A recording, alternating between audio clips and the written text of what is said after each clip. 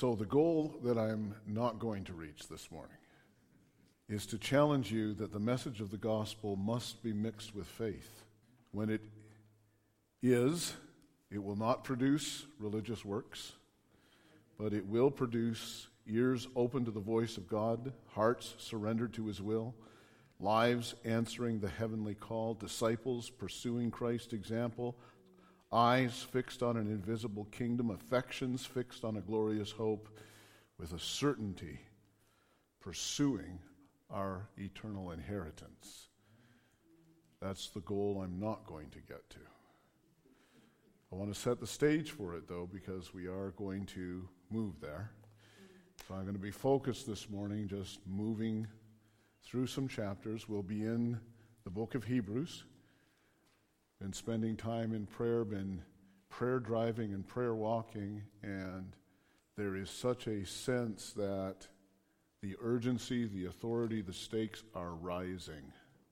And if we are willing to step into what God's calling us to, it'll be a thrill.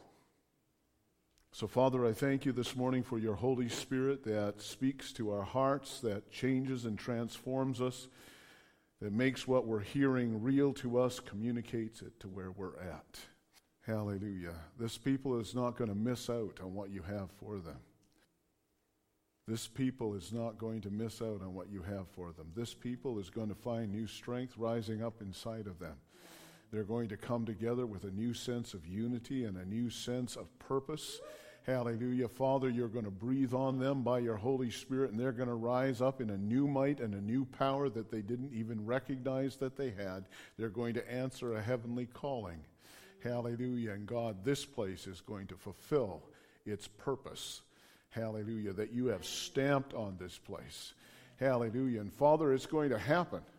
It's going to happen. Lord, you're going to bring people in, and if necessarily, you're going to take people out, but you're going to fill this place with those who will answer that call. Hallelujah. Hallelujah. Not only that, but Father, hallelujah, you are going to blow into the churches, God, in this community, in this region, and you are going to move people in and out of leadership because, God, hallelujah, I am calling them in. Lord, what you put in my heart is, Father, if nobody else is calling them in, then I take them. I recruit them, I call them to this place. Hallelujah. So that, Father, in this place there will not be a people, hallelujah, who are satisfied with complacency. God, who are just waiting and God, ticking out the time till you return. But God, there are a people who see, God, the fields are ripe. God, there are people who understand the call and the urgency. And God, they're prepared to answer that call. So God, this place will be filled with those people. Hallelujah. And they'll be raised up and they'll also be sent to the nations. I thank you, Father, for it in Jesus' name. Amen. Hallelujah. Now, Holy Spirit, hear what I have declared and come from the four winds of heaven and blow upon this place. And by a power that is greater than us, even greater than our resistance. Do it. Amen. Hallelujah. So I'm just going to kind of do an introduction. I'm going to kind of lay us down through the opening chapters of Hebrews, as I said, where I will end up eventually, but not today. It's in Hebrews chapter 4 and what it is that's in my heart.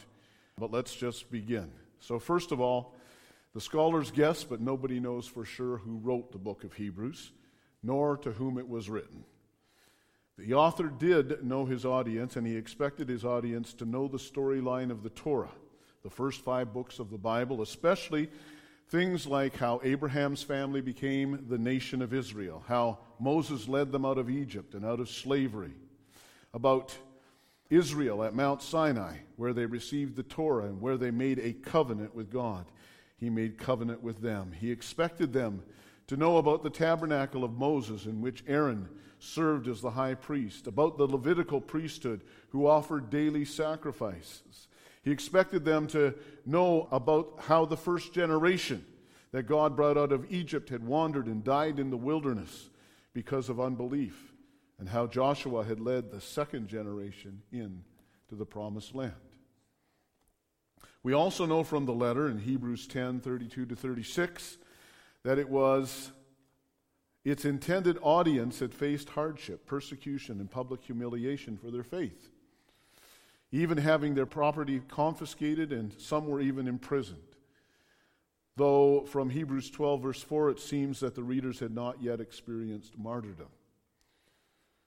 Facing this, they felt great pressure to renounce their faith. Now, Timothy 3 verse 12 states that all who live godly in Christ Jesus will suffer persecution. Yet, as the title of this letter suggests, it was written primarily to Hebrews and not to Gentile believers, with Old Testament characters and Old Covenant themes featured prominently throughout its text. Why would that be? Because in those days, Christianity had become seen as separate from Judaism. Judaism was a known ancient religion, but Christianity was seen as a new sect, a superstition that caused suspicion, one that could be very detrimental to the stability of Roman society. So, in ways, Christianity was unwelcome and even outlawed, but Judaism was not. Therefore, when faced with persecution, there would be strong temptation for Jewish believers to revert back to the safety of Judaism. To do so, they would not be renouncing their faith in God, but it would require them to stand up at the front of the synagogue and publicly renounce their allegiance to Jesus Christ.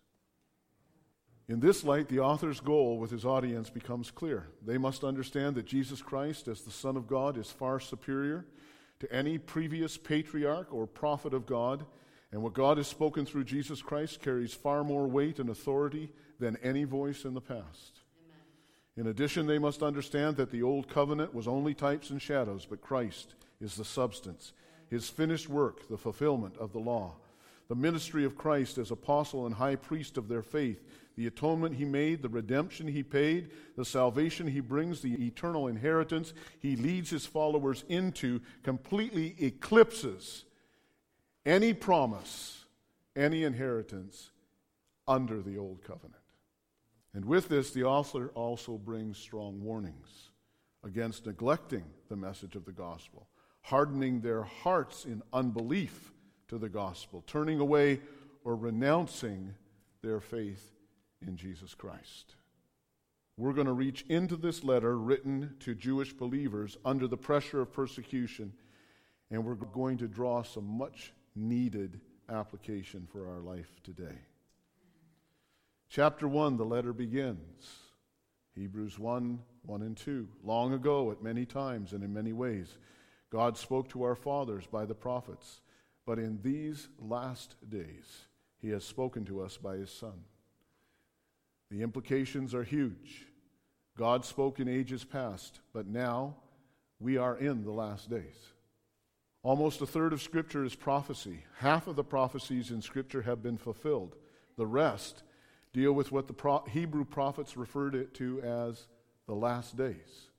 These are yet waiting to be fulfilled.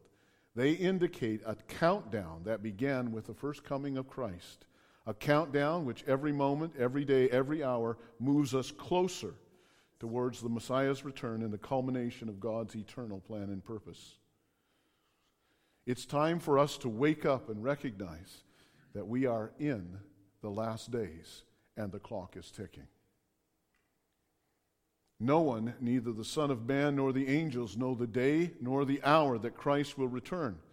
The Scriptures gives us signs to indicate the nearness, and it is near, but it will come like a thief in the night. The overwhelming emphasis of the Scriptures is that followers of Christ must not be caught in an attitude of lethargy and complacency about what God's purpose is, what we as believers are called to do, and the urgency with which you and I are called to do it. Romans 13:11 indicates that every day, this is the mindset, every day brings us closer. Every day brings us closer. Do not be deceived into thinking that your Lord will not come. Every day brings us closer. Hebrews 1, 1 and 2 again, long ago at many times and in many ways God spoke to our fathers by the prophets. But in these last days he has spoken to us through his Son. The rest of the chapter unfolds how superior the Son is to all others who have served as God's representatives in the past. The Son is the heir of all creation. Through him the worlds were made. He is the exact ray of God's glory piercing the darkness of our world. He is the exact representation of God's nature and character revealed in human form. The Son is the one who by his own blood purged us from our sins. And the Son is the one who is now enthroned at the right hand of God, awaiting to come in the clouds of glory. So using numerous quotes from the Scripture, the author makes clear that the Son is far superior to the angels, who though mighty and powerful, are but creatures created to serve God's purpose and to aid God's heirs, which are you and me. The reason this is important is that in the Jewish tradition based on Deuteronomy 33 verse 2, the Torah, or the law and the words of God, were delivered on Mount Sinai by angels. The point becomes clear in the opening of chapter 2. Hebrews 2 verse 1, therefore, we must pay much closer attention to what we have heard, lest we drift away from it. The author reminds the Jewish believers that the law had proven true. Though it had been given by mediation of angels, failure to take the law seriously had very serious consequences. So that being true, how much more seriously should we be taking the message of salvation that came through the very Son of God himself? A message confirmed with miracles, signs, and wonders which God by his Holy Spirit wrought through the hands of Jesus Christ our Lord. How much more seriously should we be about its message? How much more weighty are its implications? How much more is at risk if we choose to treat with negligence the message that has come through him? We need to pay more attention. Say that to yourself. I need to pay more attention. But we only have so much attention to give. So you and I are going to have to prioritize what we are giving our attention to. An article, November 3rd, 2015, in Greater Good magazine, which applies science to the workplace in order to become more productive. Says work life has changed drastically over the past 2 decades. We have gone from working with single information objects such as typewriters to working with constant digital distractions like email, text messages, cell phones, social media, and more. In this 24/7 distracted environment, our attention comes under siege, and that has detrimental consequences for our productivity and well-being, and it has detrimental consequences on your faith and its practice. Peter said in Acts chapter 2, save yourself from this evil generation. Peter said this world lies under the power of an evil one. Researchers like Edward Hallowell have documented our declining ability to manage our attention. He says modern office life and the increasing common condition called attention deficit trait are turning steady executives into frenzied underachievers. He writes in his Harvard Business Review article entitled, Overloaded Circuits, Why Smart People Underperform. Our minds are wandering from what we are doing almost 50% of the time. As research by Paul Gilbert and Matt Killingworth reveals. In a work text, this means that almost half of our time we are not truly present in our tasks. In fact, other businesses are making money from our wandering attention. Facebook makes it from the ads, while Google sells our clicks.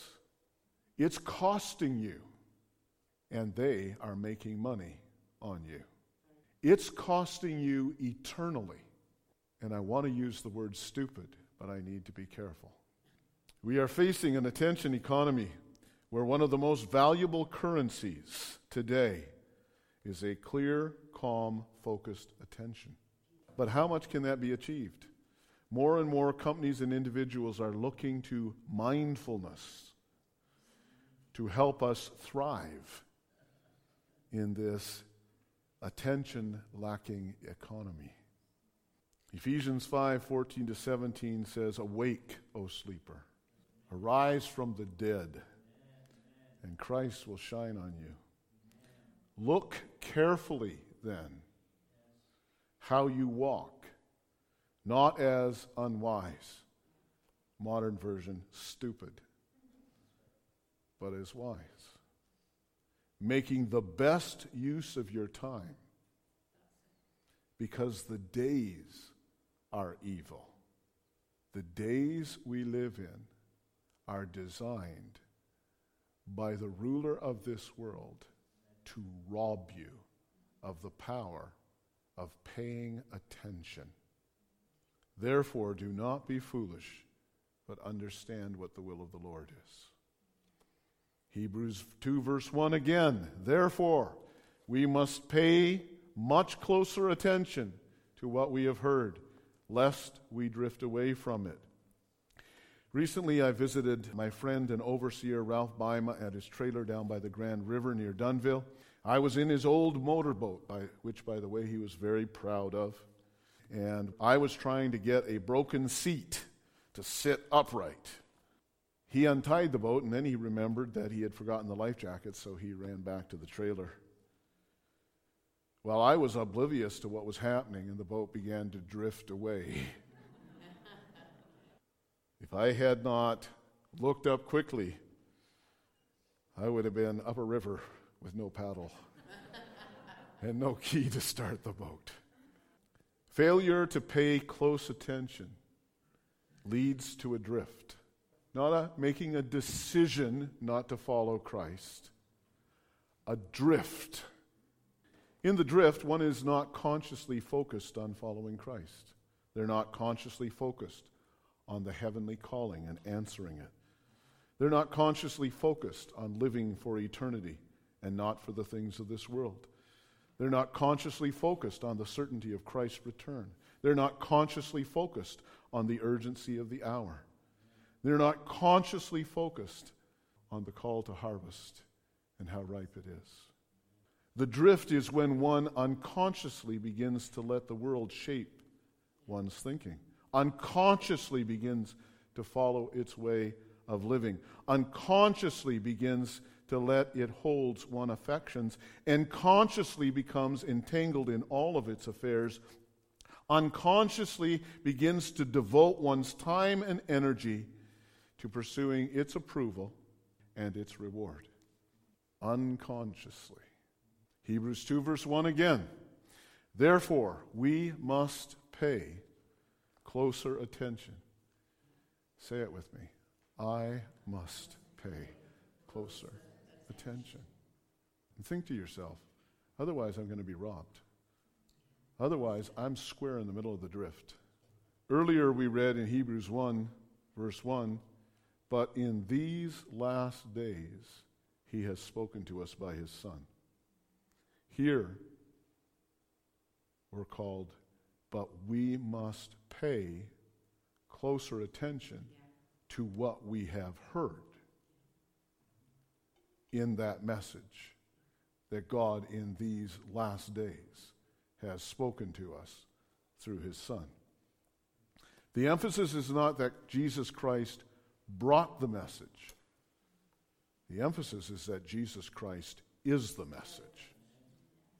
His life was consumed in doing his Father's will, completing his assignment, revealing his Father's glory, demonstrating his Father's life. His love, his life was a pathway devoted to duty and responsibility, hearing and obeying, seeing and doing, humility and selflessness, giving and expending his life, submission and obedience to God, faith and trust in his word. His life was overflowing with compassion, kindness, goodness, love, and sacrifice, along a pathway lined with manifestations and miracles brought by the Holy Spirit. It was a life accompanied by persecution, false accusation and slander, abandonment and betrayal, mocking, suffering, public shame, and premature death. It was a life dedicated to seeking and saving the lost, bringing mankind back to God, working redemption, bringing all men to the knowledge of forgiveness. It was a pathway that entered into the grave, invaded hell, seized the keys of hell and death, overcame the power of death, rose from the grave and ascended to the right hand of the throne from which he rules and from which he will come to claim the nations of the world as his own. It was a life lived in unreserved trust in his Father's character, unwavering faith in his Father's promise, absolute obedience to his Father's will, and overflowing joyful confidence of reigning in his Father's kingdom, and with it, the joy of you and I reigning forever with him. The rest of chapter 2 goes on to outline that though compared to the vastness of the universe, man is so insignificant, yet God, our God, has given to mankind unimaginable honor and glory. In the age to come, man is destined to reign with Christ. The resurrection of Christ from the dead, the ascension of Christ to God's right hand reveals the destiny and the certainty of your inheritance. He sits at the right hand of God, claiming an inheritance, a ruling and reigning in the kingdom of God, which is yours. And Jesus Christ is unashamed to be numbered with you and me. And he is unashamed to share with us as co-heirs in his kingdom. Hebrews 3, verse 1. Therefore, holy brothers, you who share in a heavenly calling, consider Jesus, the apostle and high priest of our confession. Chapter 1, God in these last days has spoken to us through his Son. His Son is the message. His Son is the message. The message of redemption, the message of salvation, the message of peace with God, the message of righteousness, the message of eternal life and freedom from the fear of death. His life is the message of the purpose and the priority of our lives. That we now, being raised with him, no longer live for ourselves, but live for the one who died and was raised from the dead. That's right. That we have been raised from the dead no longer to please ourselves, but to please the one who has given us this inheritance. He was rejected, he was hated by the world, he was crucified not so that we could live with our affections wide open to the things of the world that rejected him, but instead to see the invisible, to reach with hope, and to walk with conviction. Chapter 1, Jesus is the message. Chapter 2, pay more attention. Be in continual, conscious awareness and connection with what God has spoken to us through his Son. As he is, so are you in the world. Walk in love as he walked in love and gave himself unto God. Chapter 1, Jesus is the message. Chapter 2, pay more attention to it. Chapter 3, now consider Jesus, which means full concentration, leading to clear comprehension, followed by decisive action. Jesus is the message. Pay more attention. Continual conscious awareness. Now, consider Jesus. Full concentration, leading to clear comprehension, followed by decisive action. Chapter 12. Fix your eyes on Jesus. Be very clear about your calling, very confident about your identity as children of God, absolutely certain of your Father's love and certain of your destiny, and fully conscious of the process that your Heavenly Father will take you through in order to prepare you. How can you be absolutely certain of the process that the Heavenly Father in love brings His children through in order to prepare them for glory? Jesus is the message. If He did not spare His Son in order that His Son might fully represent us as a man at the throne of God and might fully claim the inheritance that is ours, neither will we be spared the process of facing the opposition of sinners, facing the temptation of the world, facing the schemes of the enemy, and be called by the power of the Holy Spirit to overcome it. Now let me just say this. We're talking about an absolute focus, understanding that everything about our life now in Christ is defined, is laid out for us through Jesus Christ. The whole blueprint, the whole understanding, the whole plan, the whole foundation, it's Jesus Christ. We can see through His life how God takes a babe, raises him up, brings him to maturity, brings him through the process of preparation, and brings him to the throne of glory. We understand the blueprint, we see the process. And we see one at the right hand of the Father, ruling and reigning. He is not a spirit being. He is the man Christ Jesus. And He sits there as the first fruits of our inheritance. Resurrection from the dead, ascension to the throne of glory, eternal inheritance. That's ours. Very, very clear. Now let me talk to you. Some of you are in situations that you just don't like. They're hard, they're difficult, they're painful, and you would rather not be in them. And make matters worse, you're a Christian. Christ lives inside of you, His Spirit's inside of you, and you know you cannot respond in that situation the way that you would like to. And every time you do, if your heart's open to Him and you're loving Him and you're serving Him and you're actually conscious about your relationship and constantly connect, every time you do, you feel Daddy's love. You said, God, take me out of this situation. God, get me out of here. God, change them. God, move on their lives and change them. Because I don't want to live with them and I'm not changing. Oh, hold it. If He didn't change the world, but let His Son go to the cross, you ain't getting out of it either. It's not about changing the situation. It's about being you transformed and you being prepared to rule and reign with Christ. It's about your heart, your life, your mind, your thinking, your priorities, your love, your trust being changed within your heart. So the situation right where you're at is where you can now begin to move actually to maturity. Instead of just knowing the doctrines and understanding and nodding your head, you actually get to live it. Develop it. Grow in it. Become strong in it. Learn to rule and reign over all of the things going on inside of you in spite of the situation. You get to rule and reign.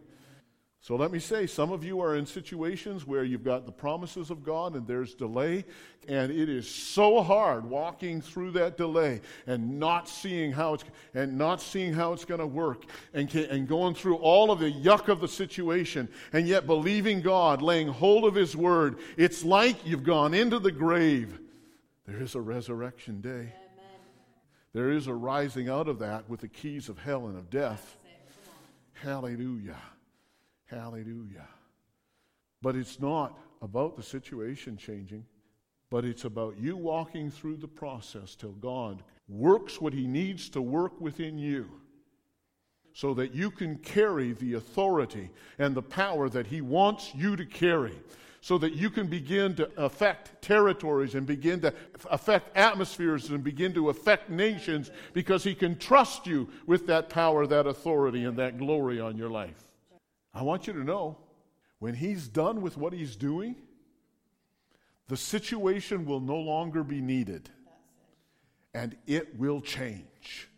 And you will step out of it and you will understand, but right now you don't understand. So good. Some of you are in relationships that you don't want to be in and you'd like to get out. And yet you're not allowed to get. I've even heard people saying, those are family relationships, marriage relationships, whatever. But I've even heard people say, you know what? God's brought me to here. If it were up to me, I'd be out. I'd be out. Because God deals with people here. I'd be out. And in fact, God has said regarding this place that what He's going to do is He's going to put you beside people that you don't like, that you're not sure that you just feel uncomfortable with, you feel uncertain about, you feel, and yet you can't leave. And yet if you want to do what God's calling you to do, you have to be in your place. And you go, I don't like it. That's right. But understand, the issue is not the situation you're in. It's not the pain you're facing. It's not the pressure you're under. It's not the persecution and the opposition. The issue is you're being prepared for that throne. And if you can't reign over what's going on inside, you can't be trusted to reign on that throne. You're going to put on a pout. You're going to cock an attitude. You're going to throw a temper tantrum. Not when you're sitting on that throne. You're going to start arguing and complaining and murmuring about petty little things that once, and guys, look at it, we ain't not that young here.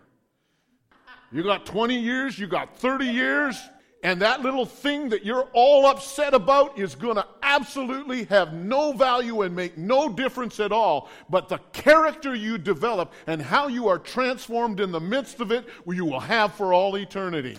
So get over it and get on with living for the hope. Hallelujah. You are not alone in this. God has given you the Comforter, His precious Holy Spirit, to be with you and to be in you. No one is saying the process is easy. No one is minimizing the journey that you're walking through. Nobody is making light of it. Nobody is making fun of it. In fact, I'm giving great honor to it because I am saying it has great value and it has great worth, far more than what you recognize. This place is going to be filled with an army who understands. Their faith is in Jesus Christ, and the message God has spoken to them is their mantra.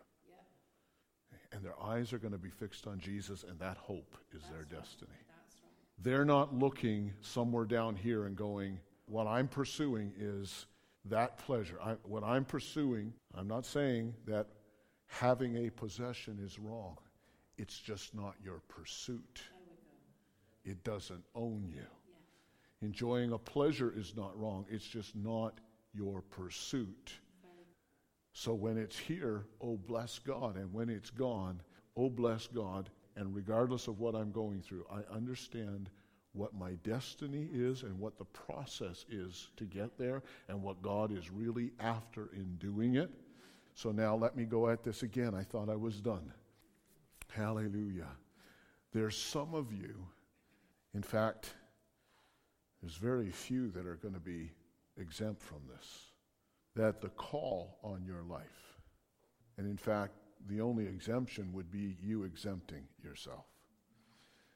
The call on your life, the assignment, the call of heaven, the assignment that you actually have to walk in. You might look and say, well, how can I, in my circumstances, at my level of influence, how can you actually say, like there's a calling on my life that is incredible and there's an authority that God wants me to walk in?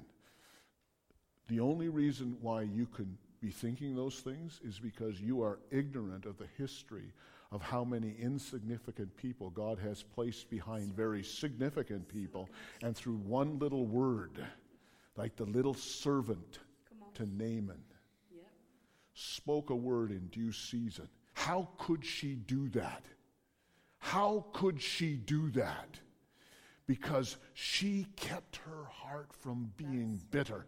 She did not turn her heart against the God of Israel, even though the God of Israel apparently had allowed her to be taken into captivity and allowed her to become a servant to a captain in name, had taken her away from family and comfort, yet she did not allow the circumstance to make her bitter. She did not allow the circumstance to turn her heart away from God, and when the moment was needed for this little girl to speak a word to Naaman, her heart was ready, and she changed a nation. There's a calling on your life.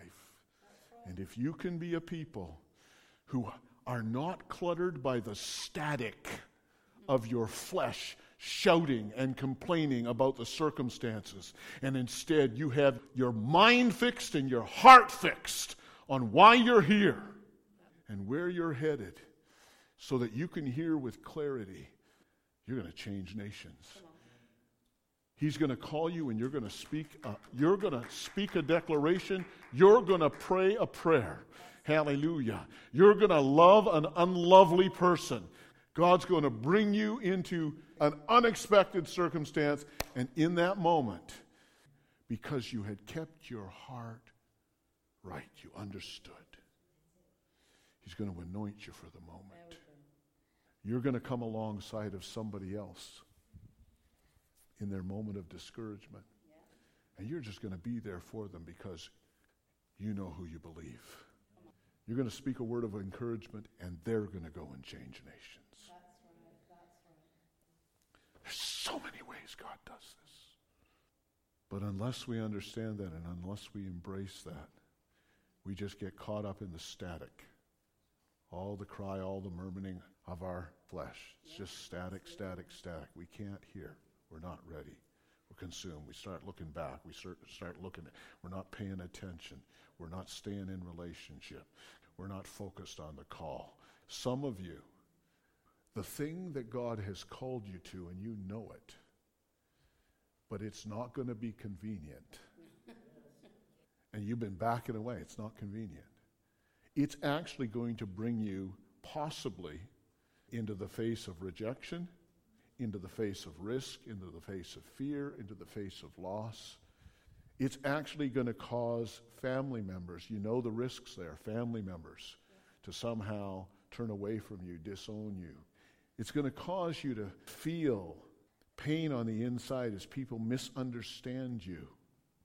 But it's actually the very step of obedience into the face of that that's going to make you. Yeah. And as long as you keep holding back, you're going to stay in immaturity, and you're never going to understand, you're never going to realize this call on your life. But we are not alone in this. That's right. We have the Holy Spirit to fill us with the Father's love, to overwhelm us with His presence, to comfort us on the inside, until you sing with full authenticity within your heart. You satisfy me. You satisfy me. Lord, we run into your loving arms. We're safe and secure in your love. You're the only one that satisfies me. So leave me astounded, leave me amazed. Show forth your glory, let heaven invade. Hallelujah. Hallelujah. Hallelujah. Why don't you stand so that you're ready to go get your coffee? And I'll pray. Hallelujah. Holy Spirit, I've declared the word, now come from heaven. Hallelujah. And even as your glory has been resting in this place, now stick to your people. Just stick to them. Holy Spirit, hallelujah, clothing with power from on high. Hallelujah. Come rest on and stick to your people. Hallelujah. Let nothing, hallelujah, cause that in any way, hallelujah, to be removed. Let them be conscious of your presence. Let them be conscious of you working. God, let them be conscious of your authority and your power resting. Let them be conscious of the call of God upon their lives. Hallelujah. Now, in answer, Holy Spirit, to that which I've declared, come and breathe in this people. Hallelujah. That power that you said you will fill them with. Hallelujah. So that they will rise up to be that army. Hallelujah. That you are raising up in this place. Hallelujah. And Father, give us the nations as our inheritance. Hallelujah. I bless these people in Jesus' name. Amen.